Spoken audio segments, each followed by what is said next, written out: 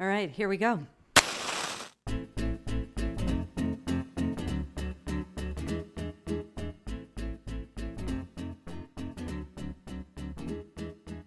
You're listening to the Revenue Reel Hotline, one big-ass experiment about all things uncomfortable conversations in sales. There were a few first principles that I halfway remembered while designing the space, but really, anything goes. As your attorney, I'm obligated to remind you that anything does not, in fact, go, nor are you a practicing mental health professional. Probably should mention that. All opinions expressed therein are our own. Anyone following said opinions has questionable judgment at best, and this podcast is in no way intended to treat, cure, or care for any general maladies, global pandemics, pandemoniums, or the like. Before we get started, I'd like to give a big shout out to our sponsors, without which none of this would be possible. Amy, you're at a 9. I need you at a 4.5. Like 5.5. Under 6. Does nobody ever listen to legal? I don't understand. We're like the one department you should listen to. Disclaimer. God, we need a disclaimer alarm. Karen! I'm your host, Amy Rahovchek, and welcome to my experience. This is a trigger warning from the legal department. Just reminding you that this shit is pretty heavy. And that's okay. Take a deep breath. Don't forget to hydrate. Wash your fucking hands. Hoo-ah! It's hard to think about this episode in a silo, which ironically is something that we talk deeply about because Dewan is someone that I've come to respect deeply. It's funny we mentioned our origin story, but that was something that happened back in January, and there's been countless touch points since, relationship-wise. Most recently, Take Care, Dewan's Take Care story. And for those of you that don't know what Take Care is, it's an anthology of stories of human beings, and the idea is to normalize the journey that each and every single one of us are on.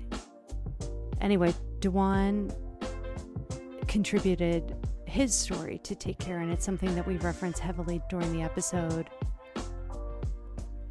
Let's just say I was looking forward to this conversation above all else, and it did not disappoint. We talk about stories. We talk about our experiences getting in touch with our feelings as sellers.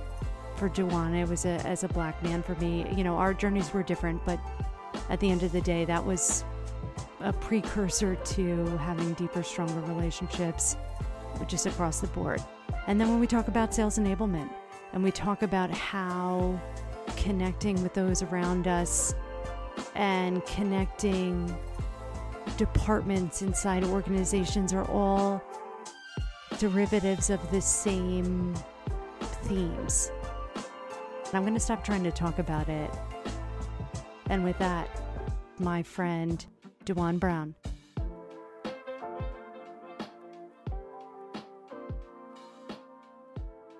All right, Dewan Brown, welcome to Revenue Reel. We just talked about how excited I was about this episode and this recording and speaking with you about uncomfortable conversations in sales. And I meant every damn word. So thank you for joining us today. Thank you. No, thanks for having me. I'm excited to be here. Okay. I've been pinballing back and forth between talking about stories and talking about wellness and the current state of sales enablement. Do you have a preference of where you would like us to begin today? No, I don't actually have a preference, right? I consider myself to be somewhat an open book. So you get to drive and know that I'm along for the ride. Excellent. We're going to start with how you and I came to be friends. Yeah. Do you remember it? I think it was actually about recording this actual episode, and it was an introduction from Jeff Bajorek. That's right.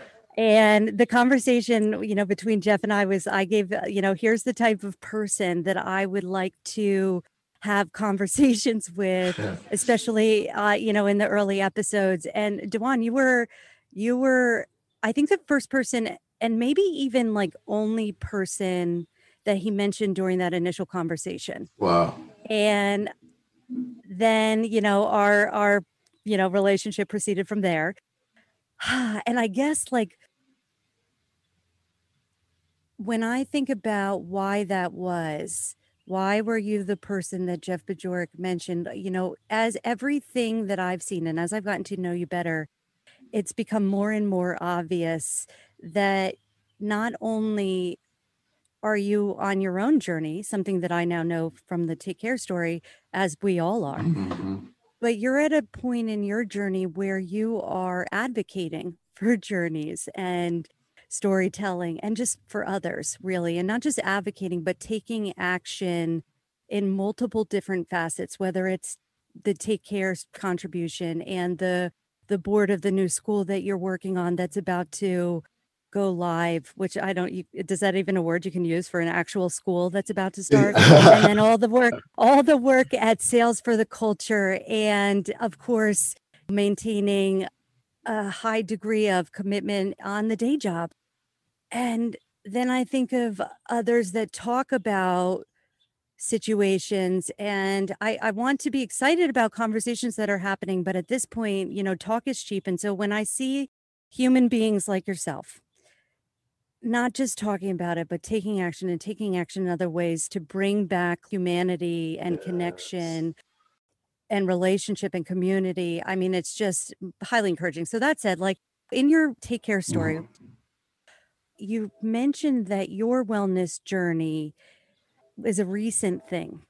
And you start off, like, at least how it starts right now, it starts with your Genesis story at the prompting of your therapist. Right. Would you share with our listeners, what was it that brought you to the start of your wellness journey? And we'll just take it from there. Yeah, yeah. First of all, thank you for listening to the story, and I'm really, really thankful that it resonated. The sort of therapist that I referenced in that story, my wife and I have been seeing, for about 10 years. But that doesn't mean that I'm on a journey to wellness, right? And so, in fact, that I was kicking and screaming because No way. because No. I mean, because partially because of the stigma in my own community, right? So for those who don't know, I'm a Black man. And there was a stigma that I grew up with, that I came to know as truth, or believe as truth, around our people and therapy. And so I held to that, and even at the prompting of, like, pastor and my wife, and I finally put some stipulations in place. Yeah, I'll go if. And so there was some criteria that had to be met. They were met. And so we began that process. And it wasn't because there was so much trouble in paradise, as it was like, we need healthy conversations that in some cases have a referee involved, so that we can be heard, both sides can be heard. And we want to do that in times of health and in times of need. And so we started that process then, but it wasn't all about me. So it was about, our marriage, and like how we could live and understand one another better, and work through conflict in healthy ways, and all of these sorts of things. And eventually, in order to do that extraordinarily well, our therapist, in his wisdom, recognized that there was a need to dig deeper into each of our individual stories. That's 10 years in the making. And so just Yeah. over the last several years, there's been this process, even in those therapy sessions, where, at times I'll take an individual session, my wife will take an individual session, versus us as a couple. And during those times, unraveling my story just revealed things that I had not considered as not problematic. I hadn't considered as impactful at all. Yeah. I'm now in my 40s, right? So if you tell me Right. that something that happened in my life, before I was 5 years old, as an example, it now has impact in the way that I do relationship. That would have been a bridge too far for me when we first started. But that's definitely a part of my journey now. And I think that was the origin of that journey as it relates to therapy. The relationships. Yeah. Yeah. I have a lot of empathy for men.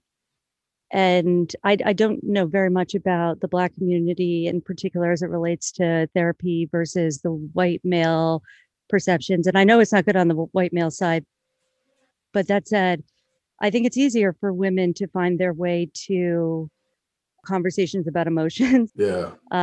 Based on the society that we've all been raised in. And so that you have done it and that you started your story with that word, it was just extra impressive. Okay, so you mentioned so many things in there, and I have so many questions, and it hit me. I guess just for context for listeners, I am working through the stories and doing an audio journal, I guess you could say, after listening to each story as almost like a how I listened to this in preparation for other things that we're going to do with Take Care as it relates to facilitating listening and story sharing among peers. That said, that's awesome. I am also a human being that is going through a journey. And Dewan, so much of what you said about the fluid nature of hypersensitivity and the pivots that we experience from day to day really resonated. And I want to come back to that. But also when you spoke about struggling with close relationships prior to starting with therapy and prior to understanding the connection between the value judgments that we form as children. You know, I can relate to that, but I'm curious about how that manifested for you. Yeah, a number of ways, actually. So it's a good question. When I think about the sense given based on what I've observed in various environments that I've been in, right? There's the sense of the untrustworthiness of us as humans. And keep, you know, if that's the case, like if I believe that, so this combination of like lived experience, combination of observation, combination of belief of lies, right? That as a whole, humanity is not trustworthy. If that is the truth, then I should be guarded in my relationships. If that is true, that, you know, that broad brush can be applied to all of humanity, then I should sleep with one eye open, right? I should watch my back. I should make sure that anything that I reveal, I'm okay with being known by more people than who I revealed it to, right? So I used to have a theory, and I don't even think I talked about this in the story, but I used to have this theory where unless I want the world to know, I don't tell anybody. If I tell somebody, then my expectation is that the world will know, because I don't trust anyone to keep those things. And so that would be one way that those beliefs, those limiting beliefs, impacted my close relationships. It also made it so that it was extremely easy for me to just leave people where they were, right? So in full transparency, like if we were in a relationship, some sort of close relationship, friendship, however that, whatever type of relationship, if you did something to me, or you said something against me, or you treated me harshly or unfairly, or any of those sorts of things, rather than confront that and demand a reckoning or expect a reckoning, I would, for the most part, I was just walk away. Yeah, that's fine. That's cool. Like, I expect that, and I understand why and how you did that or said that. That's fine. You stay where you are, and that's where you'll be. And so that's just how I lived, and that's how I did relationships. I did relationships up to a point. It never got there was never any depth to the relationships. It was always cordial, and sometimes fun, and sometimes exciting, and all of those sorts of things. And these are friendships. But if we came to the point where you lived out what I believe to be true about humanity, I expected it, and I just left you where you were. And that's not the way to do relationships, but that's the way that I found to be the safest way for me to do relationships in light of what I believed. And it hindered my growth in a lot of ways for a lot of years. It's so like, I want to ask a follow-up question to that, but it reminds me, as someone that also had her growth hindered relationship-wise based on events in childhood that I was not aware of how impactful they were, and the value judgments that I placed on them, specifically as it relates to safety, whatever. I talked about it on the Mercy episode. But anyway, so I think then about how the relationships that I formed with buyers and prospects during sales motions, which were always some of the richest experiences that I had with human beings. And and even unraveling like my own like hypervigilance around the harm that I saw happening. Mm-hmm. And so I was in legal, right? So access to justice was a big thing. So, but for whatever reason, I was always able to set those feelings aside because I had such an unwavering commitment to serving my prospects and buyers. Yeah. Especially in like category just defining like services or tech specifically, like sales and seismic. Yeah.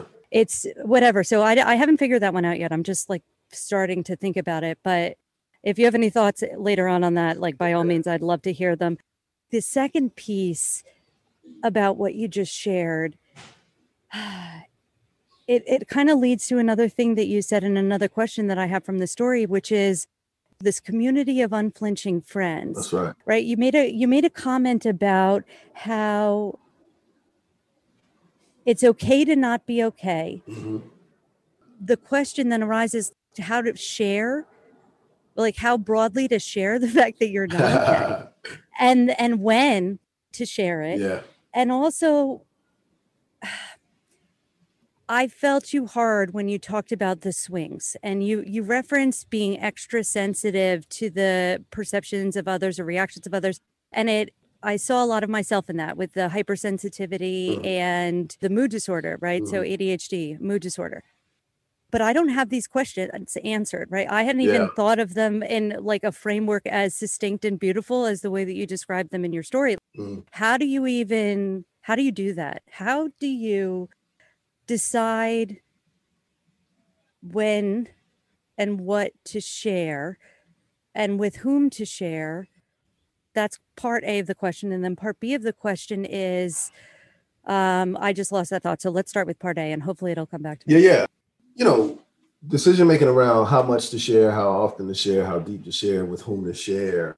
That actually boils down to, I think, the community that you build. So there's a sense in which, again, through therapy, just thinking about risk taking as it relates to relationships, right? So that every time that I enter into a relationship or every time that I enter into a space where I'm going to reveal something that's true, accurate, and real about my emotions, how I feel, how I'm dealing with life, these sorts of things, like that's a risk. And building a community, starting obviously with my wife, right? Building up the muscles to be able to say what it is I feel. For the longest time, I couldn't even put my finger on feelings, right? Like that's who I am. That's who I was. I don't like to harp on it, but my Enneagram type, speaks to this well, right? Like who I am is one who, I couldn't. My wife would say, like, "How did that make you feel?" And I would respond, "Weird." Weird. She said, "That's not a feeling, babe." Right?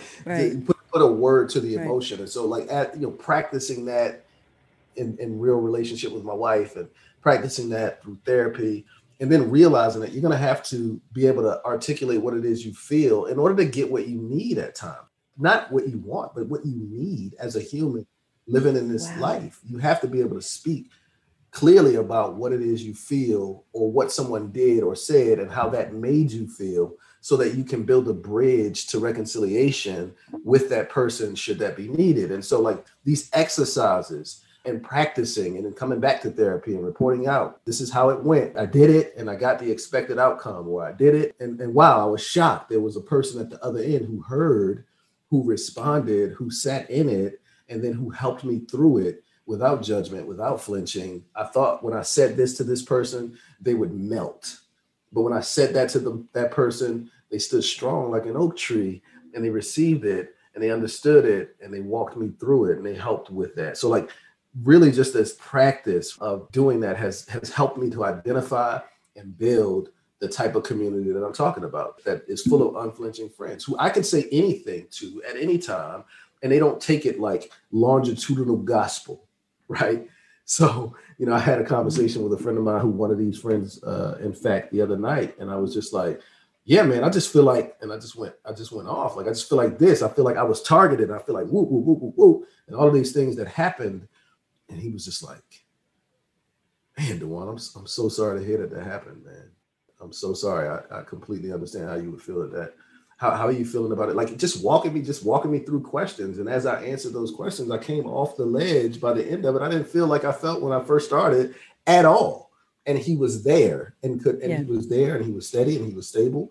And he didn't say, well, great day. Like what a topsy-turvy guy you are. Right. And so it's just identifying those people who, when they get to know the depths of you from an emotional perspective, are able to stand firm and not have their views of you skewed either left or right on the basis of a statement that you make that comes from an emotional place, especially for a person like me that's new to these emotional spaces. So that would be how I've been learning to deal with it. Wow. Okay. Wow. So the biggest takeaway that I heard there personally, right? So this was what hit me. And then I want to add a point of information for our listeners about, sellers, right? And how hard it can be to pinpoint a feeling based on a story that whatever. So every time that we experience a conversation like that with an unflinching friend like that, it reaffirms our belief that this thing is possible, especially when the belief that is in the process of shifting, and it is a process, is really strong and like connected to a value judgment from childhood. And so it's almost like I want to be, can I meet your community of unflinching friends? Because, well, so there's that. And then, but when your wife said weird is not a feeling, I'm reminded about, so I actually spoke about this on the last episode, but it was from the first conversation back in January. So I'm going to say it again.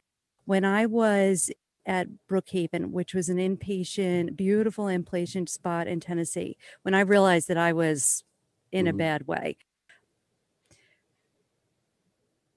one of the first exercises that they had, like it was a group therapy session, and they handed everybody a sheet, a 2-sided sheet filled with just one word, like names of emotions. And they even grouped them by category, right? Anger. Here's 20 versions of anger. And they went around the room and asked everybody, right, at the start of the meeting, and this is how we started all sessions, right, including individuals, how are you feeling right now? The first time I was asked this question, and Dewan, I had the fucking paper in my hand with like 2 sides, like I could not answer the question, not because I didn't want to, and don't get me wrong, I was irritated to be there in this moment, like looking back, but I could not connect the dots between all the words that I saw and how I was feeling. And hindsight being what it was, after looking back on my journey as a seller for 10 years, and then, the breakdown, like I had learned very well, actually, how to feel nothing. And it was almost like a misinterpretation of or I'm sure I read something about how to handle the swings of the profession. And the idea was that I was just not going to feel the negative emotions, right? The no's, the deals that you really thought, like I didn't mind the no's at the beginning. What really got me was the ones that I had forecasted to win, and to have those tank, especially like when you're learning all the factors that could tank deal, like that would hurt me. But anyway, I learned I aspired to not feel those things. And looking back though, and I got very good at it for 10 years. But what I realized is that there's no such thing as icing out only the negative emotions. When you ice them, when you aspire to ice out some of them, you ice out them all. Yeah. And so it for me, and I can't be the only seller, right? Not all like this is not everybody's journey, but I cannot be the only one in our profession that had disassociated from feelings. And now when I connect that experience back to what you shared about, you have to be able to articulate how you're feeling and how it is impacting a need, even in workplaces. Like, so my brain is really skewed towards like how to facilitate storytelling inside work cultures and peer-to-peer relationships. So that's where it's skewing to right now. But that said, like, how do we create, so I can empathize with sellers that maybe haven't started their wellness journey yet and are like where I was. And mind you, everyone, my emotions fucking revolted and I had to seek out like professional help. So like there was nothing special about my journey back. It was ugly and rocky and not perfect. And so for those that are considering whether or not to start, there's, hear me clearly, friends. Step one is figuring out how to get present and to label how we're feeling, just as Dewan said. And it's a precursor to forming these connections, creating these communities, having these conversations that will help to keep us on the path of the new aha moments that we've arrived at, like Dewan mentioned. And so, hang in there. If anybody needs any help, keep listening to the show, but also, how to find me on LinkedIn. Right. Dewan, how do we do this in workplaces? So now let's pivot. Well, actually, let me look. Oh, I remember. Okay. One last, I want to pivot to sales enablement, but I remembered what the second aspect of the question. When I want to share my story, and I did last year, almost to the day last year was when I decided to write my mental health story for Sales Hacker. And I looked at Lindsay Boggs, right, who one of the founders of Uncrushed, and shared her story. And so there's a part of what I want to share right now, and part of what I'm experiencing right now and my truth, I am very afraid of talking about it in the way that you described in that sentence about how to share broadly and when to share and with whom to share, because I'm very accustomed. So there's two things. One, I know how quick the label of victim is thrown around, which I do not identify currently as a victim. And I believe that that's an ugly word in many ways, because I think a lot of people, when sharing scenarios or stories where they were a victim, that doesn't equate to them being and feeling and trying to communicate victim in the share.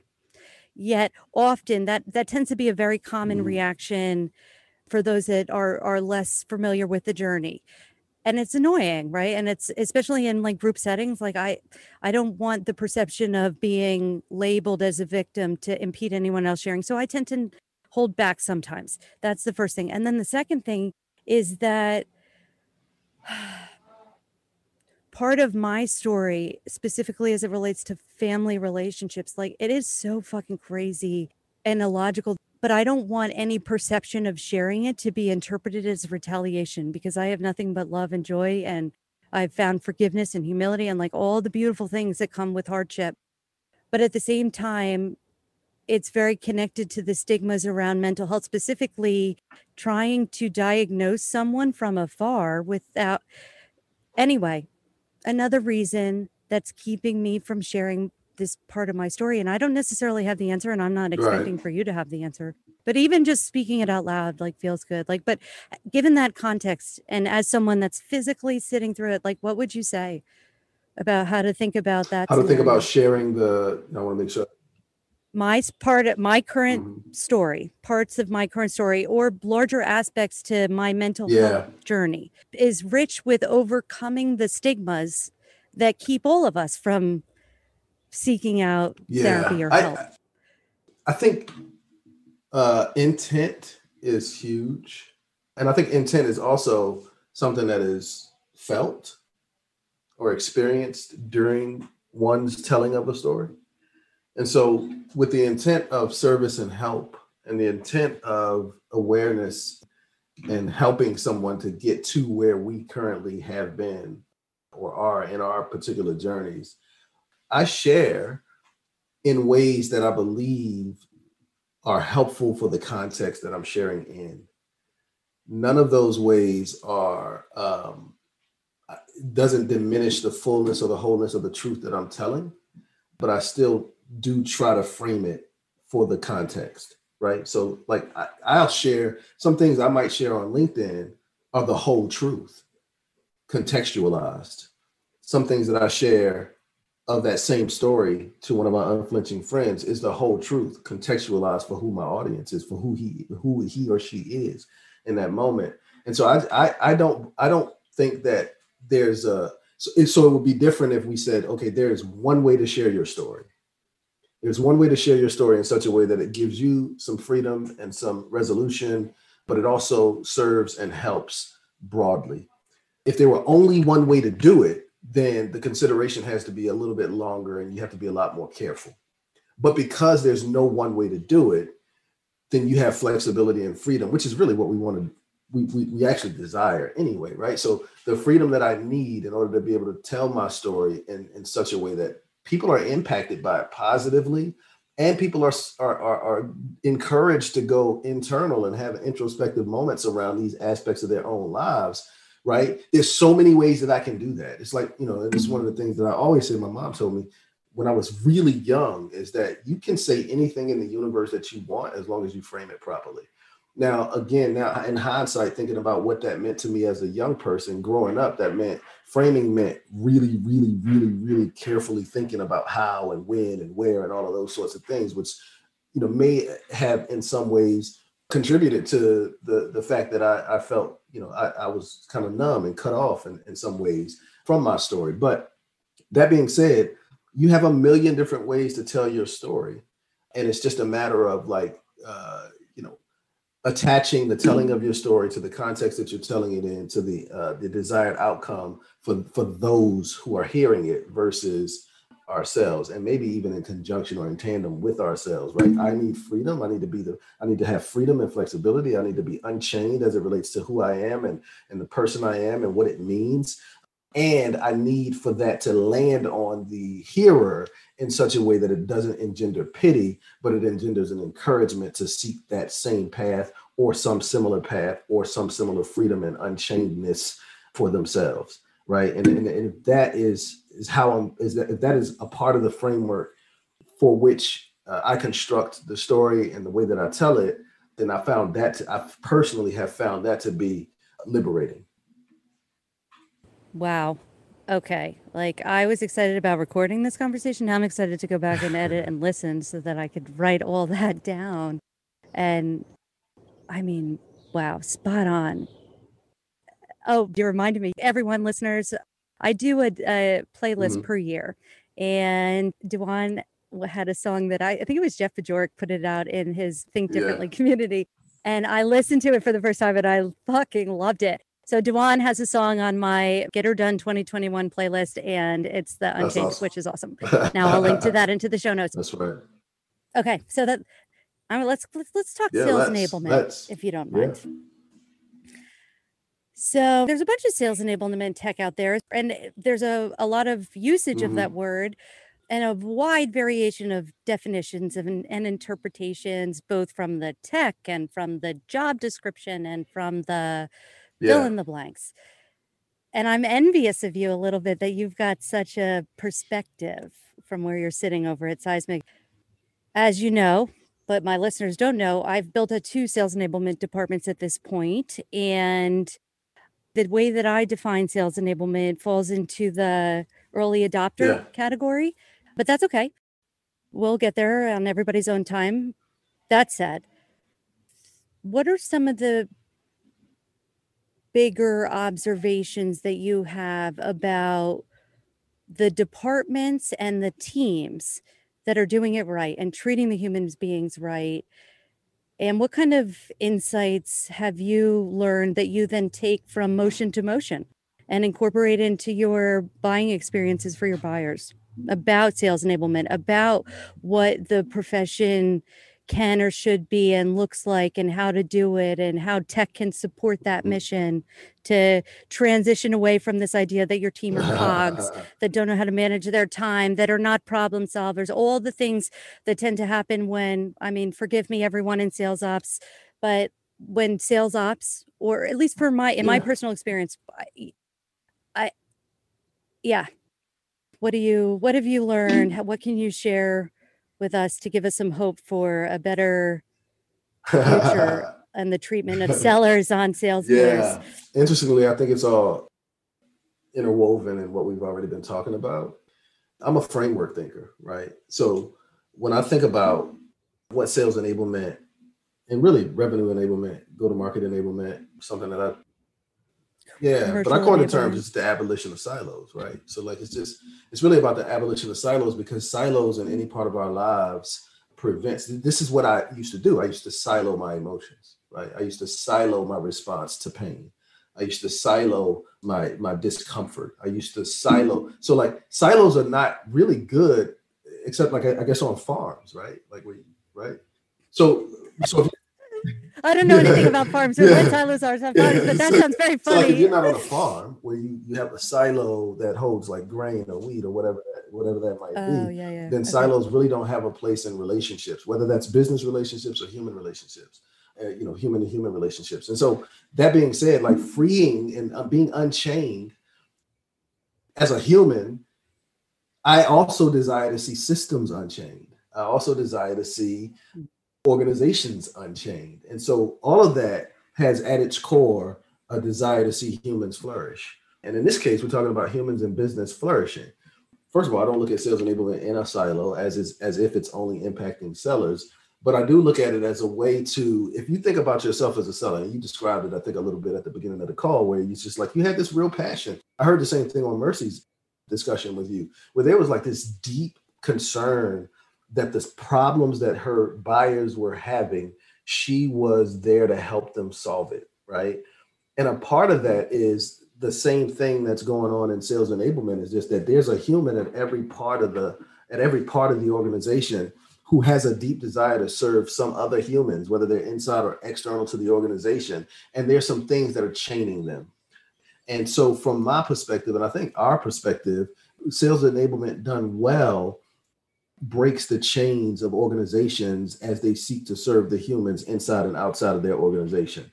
That's why it's broader than just sales, because there's humans all over your organization. There's humans in the sales ops, there's humans in customer success, there's humans in sales, of course, and marketing and product and all of these places within your organization. And the way that you as an organization can better serve the humans that you're hoping to serve as customers and clients and so forth, is there needs to be wherever chains are, you want to minimize them, you want to limit them. And some of the biggest chains within organizations are these chains that keep marketing from serving sales the way they actually want to. This is not trying to force something on somebody. This is trying to help somebody accomplish what they actually want to do. Sellers to buyers, buyers interacting with sellers. Like everyone wants to do something in an ideal way, and they believe that it's a service to the people that's involved in that circle. The chains and the silos have prevented that and have stymied that and have put constraints in place. And what the goal of sales enablement done well is to remove as many constraints as possible, as many bottlenecks as possible, so that everyone can reach the goals that they have. And most of those goals are human oriented, and they just happen to trickle down into business outcomes, right? Okay, so I got to get real here for a second. As some, like doing all these audio files, like that, I had some hard drive stuff, and I realized that there was actually a glitch in my computer, whatever. So I've gone through a lot of old files, and as I wanted to keep editing and whatever, I was deleting things that I had never used. But in the process of opening old talks that I gave, as you know, I use the speaking circuit, was one of my favorite ways to open opportunities. I don't think there was a talk that I gave that didn't reference. Now, mind you, we both come from information services, you Bloomberg, me Thomson Reuters. And ubiquitous information, which is defined, everybody, as when you design data in a way that is actionable, because it's designed for that end user, right? Normally, when we think data, we think it in silos, right? Financial data, client data, whatever. That said, I have been on the collaboration and silo busting soapbox for over a decade. And it was one of my favorite parts about the way that I sold enterprise deals and multi-threaded through organizations. I was never as limited by like the department I would work with. Right. Because I saw the value that so we were using, I break data, legal data into two categories: business data and the practice of law data. And there was a tool called Monitor Suite. So we were building predictive algorithms around how judges were going to rule or opposing counsel was likely to behave circa 2010. But when I got into like the business of law side of things, I realized that the way that we were, air quotes, predicting, because it was really events, and how can you predict a win when there's so much, like what's a win, a legal case? It varies drastically. But anyway, there was a ton of value for my friends in project management or pricing that we're not able to rely on the organization's data as well. So anyway, this thinking, right, that transcended silos worked so beautifully. And one of my favorite parts about the opportunities that I would step away from is the relationships that were formed peer to peer at the organization that then flourished when I, went on. Then switched to sales enablement, coming in-house. And I do not mean to say that I am perfect, right? Because I'm sure the hypervigilance and the the extent of the passion and the connection that I felt with sellers was a little bit deeper, maybe. So there's that. But I didn't lose all those skills. I was a master, Dewan, at being able to do this, at being able to neutralize people that weren't ready to let the silo down ahead of the motion. And so my skills didn't disappear. My technique of trying multiple tactics until one worked based on the scenario didn't stop or disappear, but it was way harder, way harder. I found it to be personally just next level different in how the desire to drop those silos became. And I think of all the drama between customer success and sales, and it's smart business as a department head to align yourself with revenue, right? And I'm with you that sales are not the only stakeholders for sales enablement, including every single employee of the company. If we're not bringing in revenue, guess what happens, friends? When salespeople wins, everyone wins.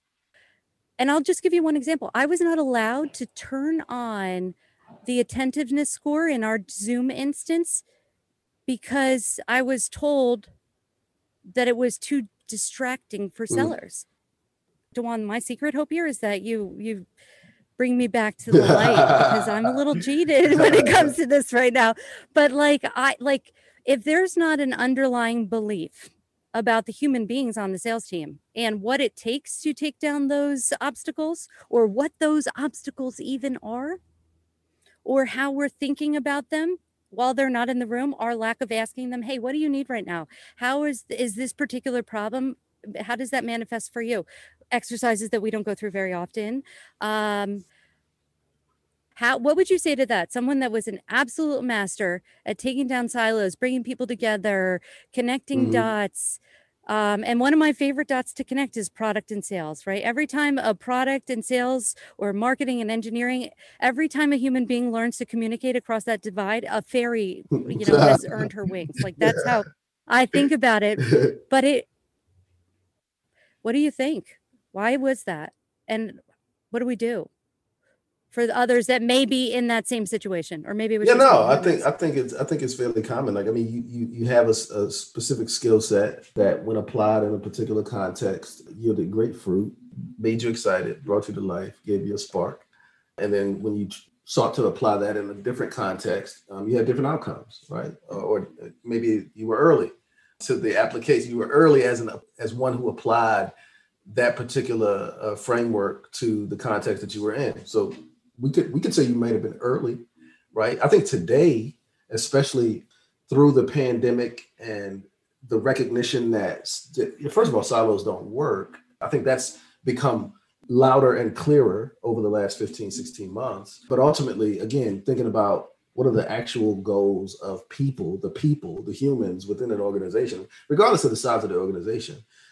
I think those goals have always been to be unchained in the work that they do, and to be unchained in the impact that they can have, and to be unchained in the outcomes that they achieve through that work. People are scared, right?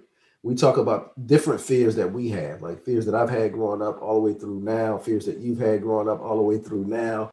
We talk about these fears, but we're not anomalous, right, in these fears. And so those fears also inhabit humans that inhabit the seats within these organizations that are making decisions as it relates to enablement or any other tech within their organization. And so I think a part of it is just there's sometimes when you have a particular fear that needs to be overcome because of the time that we're in. And I think that's where we are in the space right now, where we know we have to better equip buyers to take their journey, both independently, and we need to serve them along that journey in various ways. And a lot of times that's content, that's social, et cetera.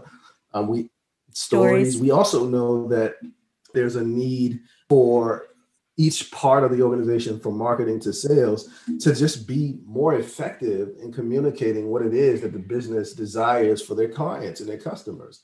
And so I think that expanding mindset, along with the expansion of the space technologically, has led to sort of this marriage where now is a great time for organizations who are thinking, what does digital transformation look like? What's at the core of it? What pieces within our organization are actually a part of it? And how can we unlock or unchain the potential within our organization and drive the revenue that should be a result of unchaining that type of potential? And so when you have a solution that can help them unlock it, you just have to communicate that. And you have to understand that as you communicate it, you're going to encounter some fear. You're going to encounter some uncertainty. You're going to encounter some holding on to the old guard, because those were comfortable ways of doing things.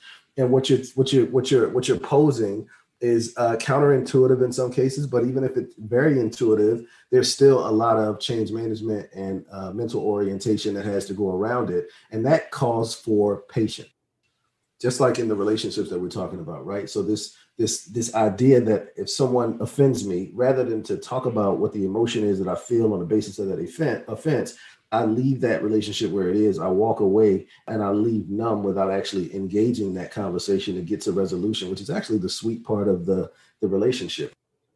And so many people do that. They're just happy to walk away. Yeah. So taking that, what you just shared, which was beautiful, for someone that is sitting in an organization that wants to start one of these uncomfortable conversations with maybe an inferior position or some past experiences of questions not being welcomed, or, starting with a blank sheet of paper, that fear that keeps us in the current state, as you said. Question is for you, Dewan, for our listeners, how, and even in a sales enablement context, because for anybody that's interested in taking down silos inside their organizations, the obvious answer is start a sales motion with the sales enablement tech that is talking about stories, that's talking about human beings. And if there's any question about which one to start with, I like looking at the investments made in customer success teams. Hint, hint, wink, wink. Dewan, what would you say to these individuals that desperately want to start an uncomfortable conversation with a boss or with an adjacent department with maybe some legacy friction? Yeah, the first is the same advice I would give someone wanting to have an uncomfortable conversation with anyone, and that is you don't have to go it alone. And so, one of the things that I think is so awesome about where I am is that we want to have these conversations with people who have these ideas. And we want to help them think through those ideas. We want to help them formulate maybe even best direction to go. We've done 700 plus implementations. So it's like we have this level of expertise within our ranks that we want to bring that to bear for those who are having those questions and wanting to prepare well for that conversation. And we can bring our resources to bear. Like, we want to have the conversation. We want to talk through what the day in the life is. We want to talk through like what the short-term, mid-term, and long-term goals are. We want to pair those up with what we hear and see being reported to the street by the organization from an executive level. And we want to help you bring together a case that makes sense of what the wins will be in the short term, and be able to point to how those will relate to the wins for the organization at their objective level. And so you don't have to do that alone. You don't have to come to that conversation thinking that you're then on the hook or obligated to buy something from us. Like, this is what we want to do, because we want to see more organizations unchained. We want to see more people within those organizations flourishing. And we want to see revenue being driven because the organization keeps in mind that there are humans on the other end. Those are their buyers, that they have a story, and that we want them to be met at each point of their journey with someone who recognizes that this is not an easy journey to take at all. If that is you, you absolutely don't have to go at that alone. You don't have to have that conversation unprepared. You don't have to have that conversation without an army of expertise at your disposal. Just reach out, and we're happy to help build the story or the case or whatever it is you need to be confident in having that discussion. Yeah, it's so funny, Dewan, because I'm like super conflicted, because I spend a lot of time talking about how there's three types of problems. it's very easy to pursue a tech solution in the wake of a human problem, right? Which is skill development, communication, or a process problem. And so there's an over-reliance of tech. And we see that played out with a lot of the buyer's remorse, the number of implementations that aren't successful, blah, blah, blah. What I love, that's where the confliction or it comes from, but I'm still saying this anyway. What Seismic represents to me is the taking down of silos that help an organization on two fronts. Wants to level up their go-to-market efforts, which are a company-wide effort. Period. End of story. And this is a tool that helps to do so. And then even I think of peer-to-peer learning and agility as it relates to pivots during digital transformations and coming back from COVID, or those organizations and teams that have done a great job. And it involves empowering the front lines to iterate and experiment with different ways to deliver value to the clients. And then I think about the Seismic tech and how, like the 10 ways right off the top of my head I can think of that the tech actually helps facilitate that and also maintain that.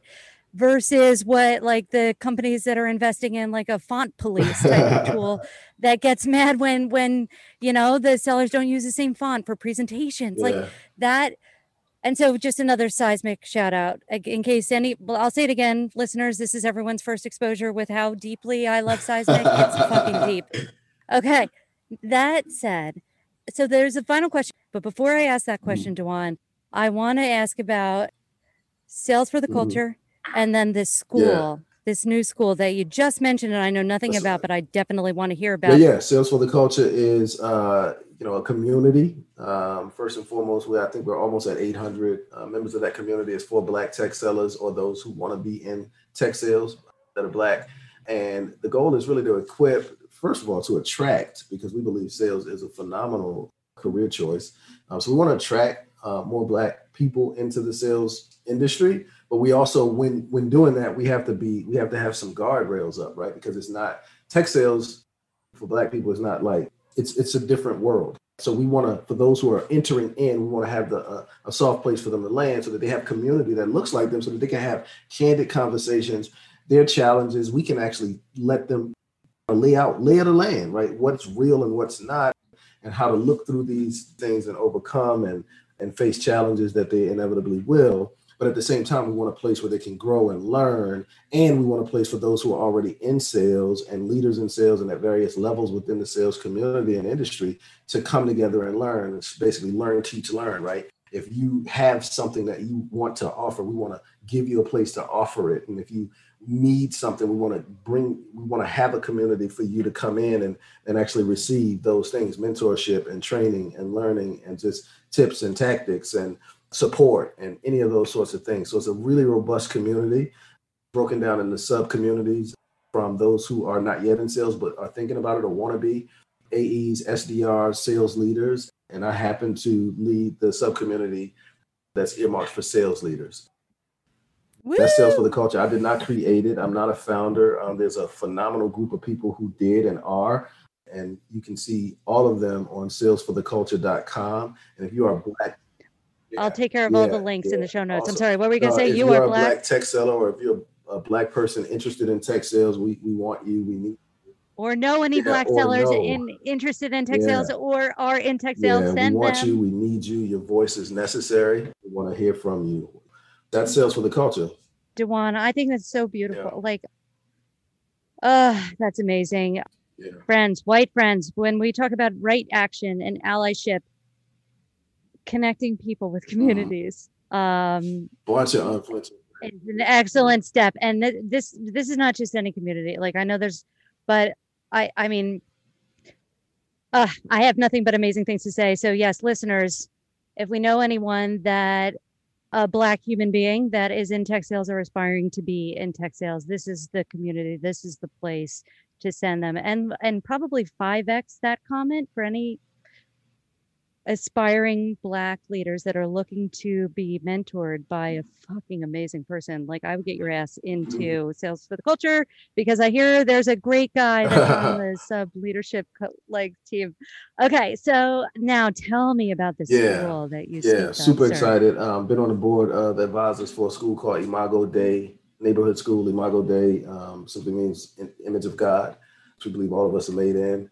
And so we are on the north side of a city called Richmond. Richmond, Virginia is where I live, in the north side. And when we think about access to rigorous education and academics, we launch or start this coming fall. And the goal is really to just have first-rate academics that's accessible by the community here, a safe and nurturing learning environment where every student is celebrated, their value is celebrated as an image bearer of God, and that we have strong family partnerships. So we want to make sure that the families of the students are integral parts in how we communicate these values to the kids and with the kids in partnership with their parents. And again, the fact that it's accessible to the people who are actually in this community, the demographic of people who are in this community, makes it really exciting to me what stories are going to be crafted, but also what stories are going to be combated, right? What lies will be combated at such an early age in communities where at times people come through the educational system and for various reasons, not a lot of times it's just the teachers, but in fact, often it's not the teachers, but various reasons within the systems and the resources that are available and all of those things, access to like highly rigorous and great educational, great educational paths, coupled with familial involvement, coupled with like this celebration of who you are things that have escaped and evaded large swaths of the United States population. And we want to just be a part of impacting that here in our city. And if you want to check it out, and if the mission resonates with you, you can feel free to contribute as well. But the site is imagodeiRichmond.org. How do you spell it? Imago is IMAGO, and then Dei is DEI, Richmond.org. And we just, we really want to have that truth that you are who you are at your essence. It has dignity and value, and we want to celebrate that truth. And we want that to be a part of the way that these young people are educated at their earliest years of education. That is amazing. I was failure to thrive too. And there have been many instances over the past year where I'm starting to recognize and understand privilege. When you shared that on your story, and my mom was like fucking 21, so she may as well have been a teenager, but she was married and she was white. And I was not taken from her. She was not questioned. And right there, number one. Number two, the thing that really started my understanding of my own privilege, like within 9 months, so not judging anyone, right? But it's fucking real, everybody. Serial, have you listened to Nice White Parents? Yes, I have. Yeah. The New York City School District. Right. That's the French Club, right? Yeah, the French Club, and then some.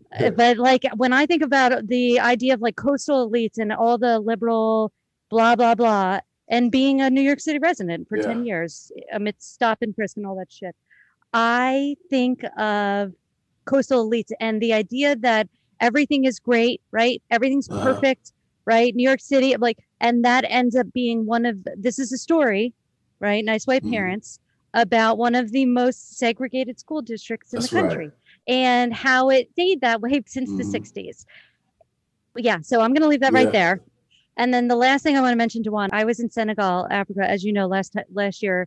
My friend from college, his dad is building, he was with the IMF, is now building schools over there. And I think they're about to do their 5th. And so what his vision is to design the system, the framework, to then scale out what works education framework for the entire country. To remind me to with Delware's dad. If I don't say this out, I'll forget it. But this is a man that I bet you would enjoy speaking with, and he may have some things to share after having done it 5 times over. It's awesome. That's awesome. All right, final Yes. question. One piece of advice for our listeners about uncomfortable conversations. Have them. The beauty and the joy and the freedom that is on the other side of uncomfortable conversations, especially as it relates to emotions, is well worth what it takes to rise up with a community of people or with friends and family who encourage you in that way to have those conversations and to enter into some conflict but come out on the other side. Like, it's just a beauty that I didn't know for so many years, but to realize that I can mess up in a particular way or have conflict in a particular way, and we can engage that conflict as adults with grace and humility. And then at the end, the relationship and the bonds are much tighter. And to enter into that level of relationship with anybody, friends, spouse, etc., there's a beauty there that you are absolutely missing out on if you don't engage. Thank you, Dewan. Thank you on so many fronts. I wasn't kidding. I'm like this community of unflinching friends that you speak of. You know, like keep in mind. You know what's dope? What? 80% of them live in my neighborhood, so they're in walking distance, so it's great. That's convenient. That's convenient, especially as it gets warms up and sitting porches. I think there's something to porches and connection and community. Right. You know. All right, Dewan Brown, you have shit to do. I have shit to do. Thank you so much for making time today for us and our all of our. Hopefully, we're up to maybe 7-10 listeners at this point. So, it's baby steps, one day at a time. And you know what? Fuck that. I'm not looking for an outcome here at all. Yeah. All right, friend. Have a great day. Too. I will talk to you soon. Oh gosh, Monday. So Take Care is the 24th. Starts Monday, right? So your story goes live. Yeah, it's very interesting. No nerves. Oh my gosh. Yeah. Wait till you see the artwork. Wait till you see the artwork. My guy Duncan did the artwork, so I know my artist. Yeah, really? I know my artist. I don't even know if I'm supposed to do that right now. Really? But you'll see it Monday anyway. Oh my gosh. It's so funny because I'm trying to balance with Mercy, but like I can't. Alyssa and Mercy, what they've designed and what they've built, and now like to have been brought into the inner circle to help and merge, core competencies. Like, I'm still processing the fucking awesomeness and the impact of what it means. And there's nothing like it. It's so amazing. If you know any sales leaders that want to invest in their people and their wellness and the facilitating of all human beings matter and sharing of stories and using stories to drive connection, send them our way. We like sustainable business. Shout out to Seismic because they stepped up and they did that. Right? Oh yes, they did. Oh my gosh, completely. Yeah. Seismic has been super supportive of, you have the whole team coming. That's right. Yeah. So that was, that's just again a testament to who we are. Again, we're thinking about the humanity behind all of these things that we talk about and putting action to it. And one of those was just to make sure that our team had access to Take Care because it's that important. Amazing thing. I completely forgot that. Thank you for saying that, Dewan. Seismic Marketing Friends, if you guys do any sponsoring of podcasts, our missions align and I'm obsessed with you and I will mention you every time from a place of love and realness. All right. And with that, Dewan, have a fantastic day. I will talk to you very soon. And to our listeners, truth, love, and joy, friends. Thank you for listening. Happy selling.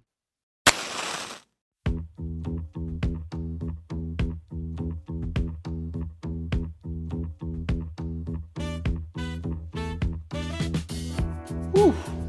Man, that was heavy, but necessary, important stuff being thrown around. Virtues that we as humans can build a sturdy foundation on. I heard words like trust. I heard words like action. I heard words like consistency. And I think this is important. But I also live in the real world, right? Where I trust that the action Amy didn't take was to consistently feed the dog or file her legal disclaimer paperwork from all the unnecessary risks she takes on a weekly basis. Karen is going to be pissed. Karen! All right, friends. The only way this works as a hotline is if we find some people to come play. Anybody who's interested or brave enough or desperate enough, because let's be serious, that's where it's at. Everything you need to know is in the show notes. Yeah, absolutely. Call in. Don't have enough to do. You want a couple of books to read? Maybe we can boss you around for a couple hours. Yeah, please, by all means, call. If you like what you're hearing or are excited for this shit show and where it's going to go, definitely follow us on whatever podcast device is your preference, even though I seriously have a hard time identifying with anything non-Spotify, but, I guess I'll come to terms with that. If you find any value in things that we're talking about, do tell a friend. I consider that the highest honor. Of course, there's always the public review of any kind, although part of me thinks that I should not ask that until we're out of beta. Just a note for sponsors from Karen and Pete down in legal. We are anxious to receive your call. And if you are looking to help or join the cause or create change in a positive way, please reach out to anyone but me because I have enough to do.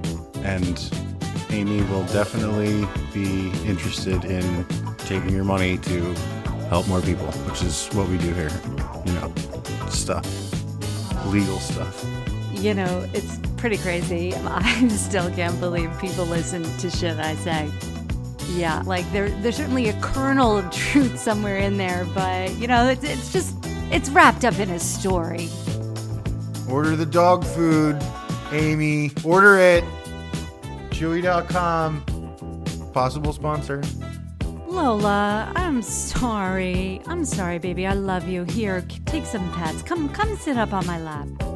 I don't know about you listeners, but I enjoy my podcast on Stitcher. I mean, I don't have a premium count because I'm holding out for sponsorship. Hey, Stitcher, looking at you. Also, I believe we mentioned Chewy, so there will be a link to them in the show notes, even though we are not sponsored by them. And I bought my dog food at Target this week because it was on sale and I saved on shipping. All right, friends. Thank you for listening to the conversation. For more ridiculousness, check out the extended cut of the outro. And that's a wrap.